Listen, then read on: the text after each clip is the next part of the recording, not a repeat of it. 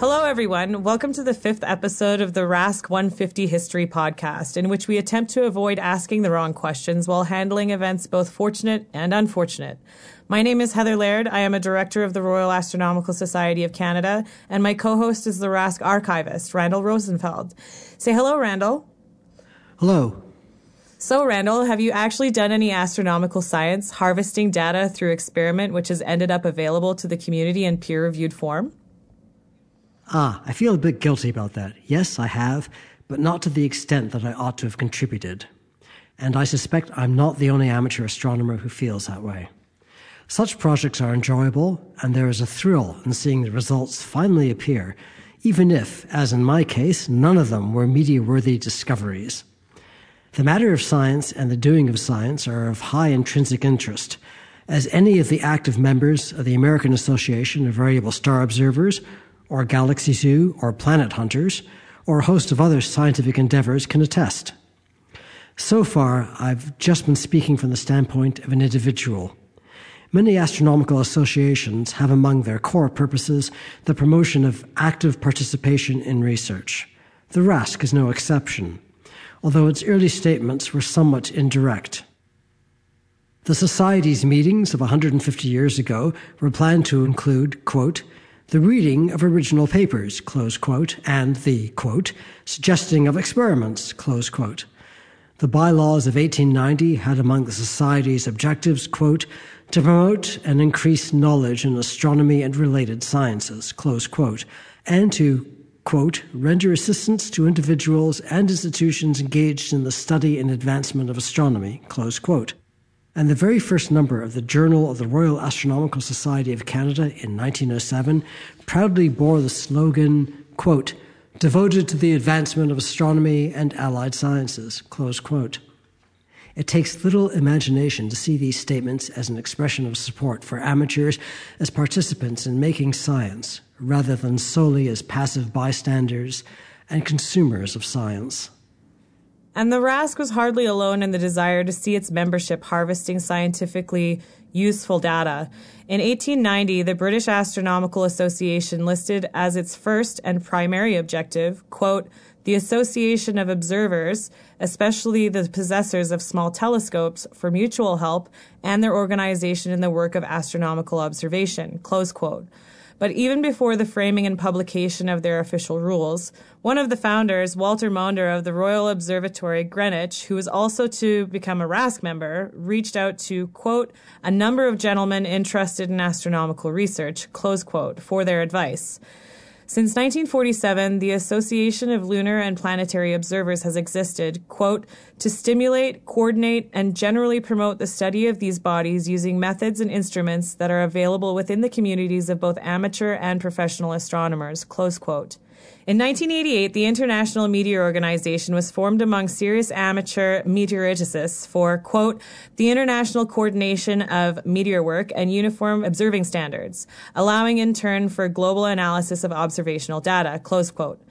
And in about 2005, the C.A. Mueller Radio Astronomy Station, or CAMRAS, was formed by amateurs to recommission the 25-meter steerable Dwingaloo radio telescope of 1956, which, for a short period 62 years ago, was the world's largest fully steerable radio telescope, at least before the Lovell telescope at Jodrell Bank saw first light.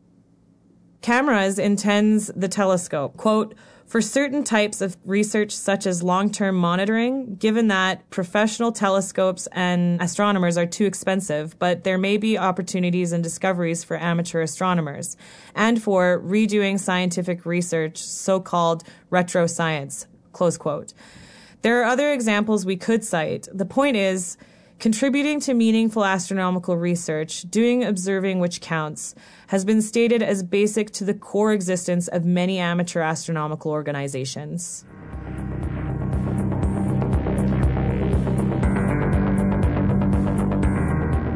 Many professionals have seen the benefit of cooperating with trained and disciplined amateur researchers.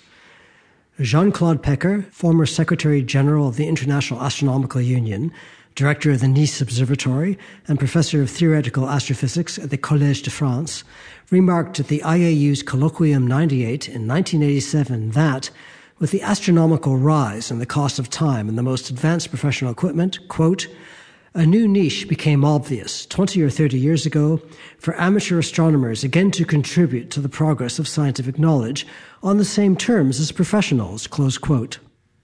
This is not all that different in spirit from the advice the director of the Harvard College Observatory, RASC member Harlow Shapley, gave in the 1933 foreword to the highly influential Scientific American book Amateur Telescope Making, when he encouraged amateur astronomers with equipment to use it productively in gathering data useful to the professionals. And another RASC member, George Ellery Hale, the man most responsible for the advent of the truly big science astronomical installations, which set the trend Jean-Claude Pecker mentioned, said in the same publication, quote, no chapters in the history of science are more inspiring than those which recount the discoveries of amateurs. The amateur works because he cannot help it, impelled by a genuine love of his subject and inspired by an irresistible influence, which he seeks neither to justify nor explain. His reward lies in the work itself and in the hope that may contribute something to the advancement of knowledge, close quote. Many amateur astronomical organizations have maintained a consistent commitment to doing science for more than a century. Here, one only has to mention the constant record of the American Association of Variable Star Observers, the British Astronomical Association, and the Société Astronomique de France. What of the RASC? How well over the century and a half since 1868 have we done in nourishing a culture proactively helping amateurs to become contributors to the advancement of science? Do we have any continuous traditions which have accumulated, reduced, and published useful data sets? Before looking at the RASC's record, we ought to issue a qualification. If one viewed the society from the outside during the approximately 7 decades from 1905 to 1971, it would appear that the RASC did contribute real science, and did so continuously. That impression was a true one, but it wasn't necessarily due to the achievements of advanced amateurs. During those years, the RASC was the only national astronomical organization in Canada, and ipso facto represented both professionals and amateurs. Looking back now, it was in some ways a golden period, for the quality of the astronomy and RASC centers with strong professional engagement was high. We will not be discussing the contribution to science of the professional RASC members during those years, but we'll be concentrating on the record of the amateurs.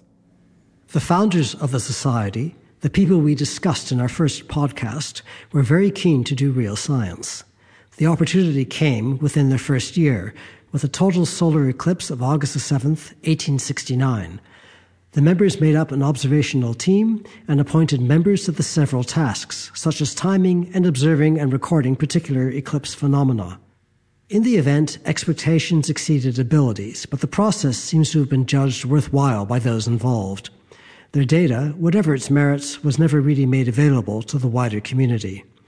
It seems that the members of 1868 valued the idea of contributing to science, but lacked either the local guidance or the internal resources necessary to truly make a success of it. We lack good records for any other collective campaigns to perform serious science, which they may have then attempted. To this, we can add the individual efforts of Daniel Winder, the Society's inaugural president, who was apparently one of the first in North America to attempt spectroscopic observations and analyses of the chemical constituents of the aurora, although his published work attracted little or no contemporary scientific notice. More informative information survives from the period of the Society's revivification, possibly in the 1880s, but certainly by 1890, and 2 figures stand out: Alan F. Miller and the impressive but enigmatic J. Miller Barr. Alan F. Miller made spectroscopic observations of a nova, photographed the solar spectrum, and was likely the first person, or one of the first people, to study solar prominences in Canada. A correspondent of George Ellery Hale, Miller was elected to the International Astronomical Union, an unusual honor for a Canadian amateur of the time. J. Miller Barr was even more impressive. It is thanks to the work of Alan Batten and John Percy that we know the little about Barr that we do. John Percy points out that between 1887 and 1910, Barr, quote, published over a dozen professional quality papers in respected journals, and that his 1908 paper on the orbits and velocity curves of spectroscopic binaries appears on the list of the top 10 astronomy-related papers of the year by citation, along with 3 by a gentleman by the name of Einstein, close quote. He wrote the best contribution to what became the first of our annual Observer's Handbooks, An Introduction to Observing Variable Stars, which C.H. Hunt greatly admired. His lasting claim to fame is his discovery of the Barr effect, a spurious, non-random distribution of the orientation of the orbit of spectroscopic binaries. Barr's discovery caught the interest and respect of Otto Struve in 1948. Keep in mind that Barr did all this as an amateur, and we know next to nothing about his education, and we have no direct information on the astronomical resources which were available to him for his work. From the indirect evidence of his publications, those resources must have been very good.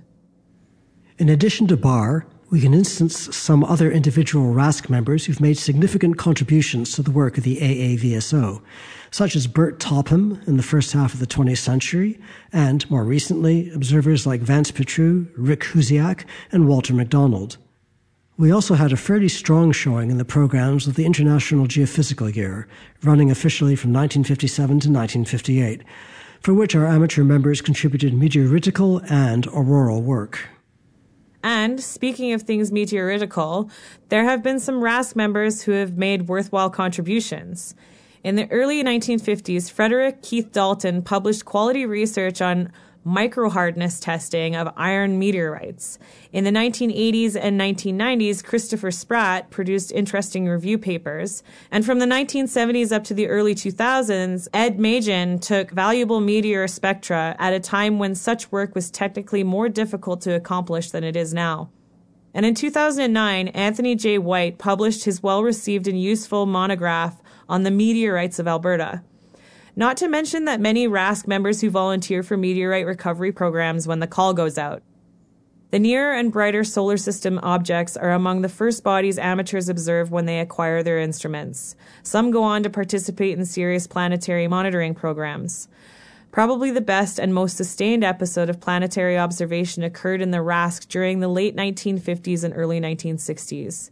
The effort was based at the Montreal Centre, and the various campaigns record phenomena on the surfaces of Venus, Mars, and Jupiter were designed and led by Jeff Gahardy. A considerable amount of data was produced during the 4 or 5 years the program ran. Jeff even had enough data to compile a creditable map of Martian albedo features. But the program only lasted for those few years. It effectively collapsed when Jeff left the city to pursue graduate work. Often in the history of the RASC serious observing efforts, it seems that individuals were key to the establishment, quality, and continuance of the observational programs. That fact is usefully diagnostic. It reveals a serious structural weakness in the astronomical culture of the society. Our programs ought to be robust enough to successfully outlive their developers. How far back can we trace this problem?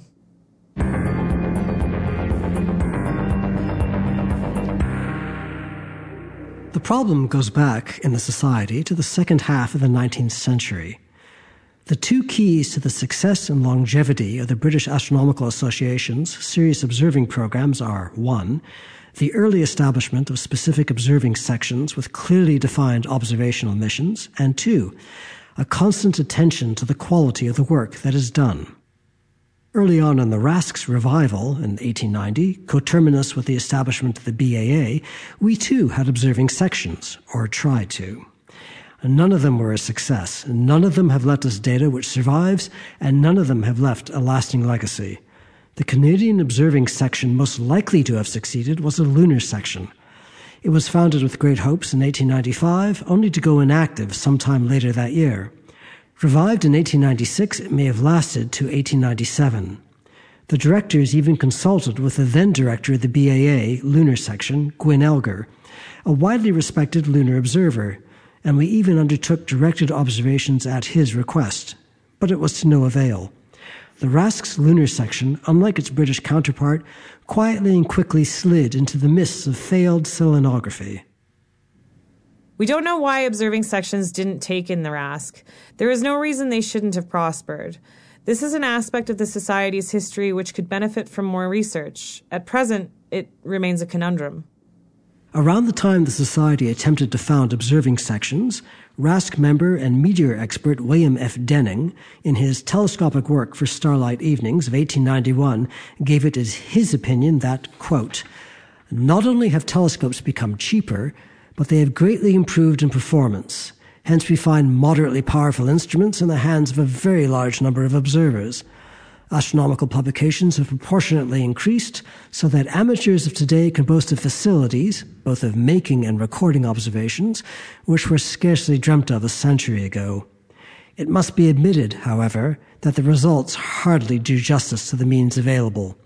Such an enormous number of telescopes are variously employed that one could not avoid a feeling of surprise at the comparative rarity of new discoveries, and indeed of published observations generally. It is certain that the majority of existing telescopes are either lying idle or applied in such a desultory fashion as to virtually negate the value of the results. Others, again, are indiscriminately employed upon every diversity of objects, without special aim or method, and with a mere desire to satisfy curiosity. Now it is to be greatly deplored that so much observing strength is either latent or misdirected. The circumstances obviously demand that an earnest effort should be made to utilize and attract it into suitable channels. To do this effectively, the value of collective effort should be forcibly explained. The interest and enthusiasm of observers must be aroused in a permanent manner, and they must be banded together according to the choice of subjects." Close quote. These words are as apt for the present, if not more so, than they were when they were stated in the 1890s. What is striking is that when the RASC has had successful programs to harvest scientific data, the programs depended very much on the active involvement of skilled and committed individuals, and when those individual members who were the drivers of the programs were no longer involved, the programs faded away. And there are indeed impressive holes in the record of the RASC's commitment to producing science. We seem to lack the serious infrastructure and culture to consistently produce significant amateur-generated science. It is possible that the particular conditions of amateur astronomy in North America have worked against the development of lasting homegrown science programs within the RASC. Variable star observers join the AAVSO, planetary observers join ALPO, meteor observers join the IMO, those interested in web-based science join the Zooniverse projects, and so on.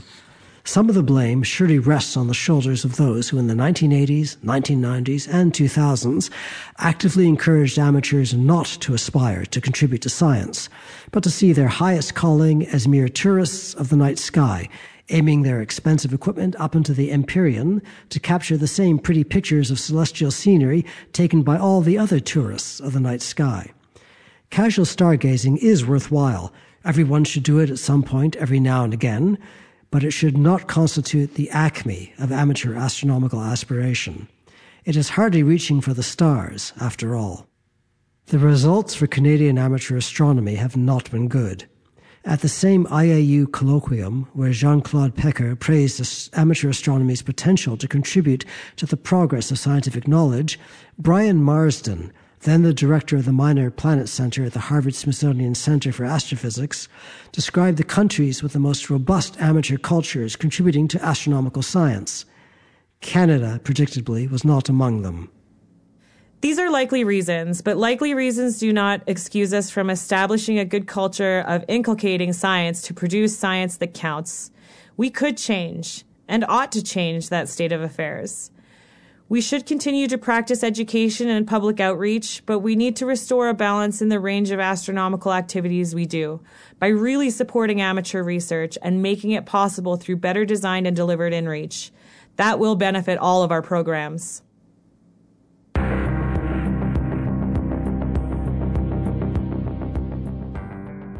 Thanks to everyone who tuned in, and we hope you enjoyed this podcast. If you have any questions, please visit www.rasc.ca/rasc-2018-podcast for contact details. Our next podcast is scheduled for a month from now, and it is on mapping the heavens.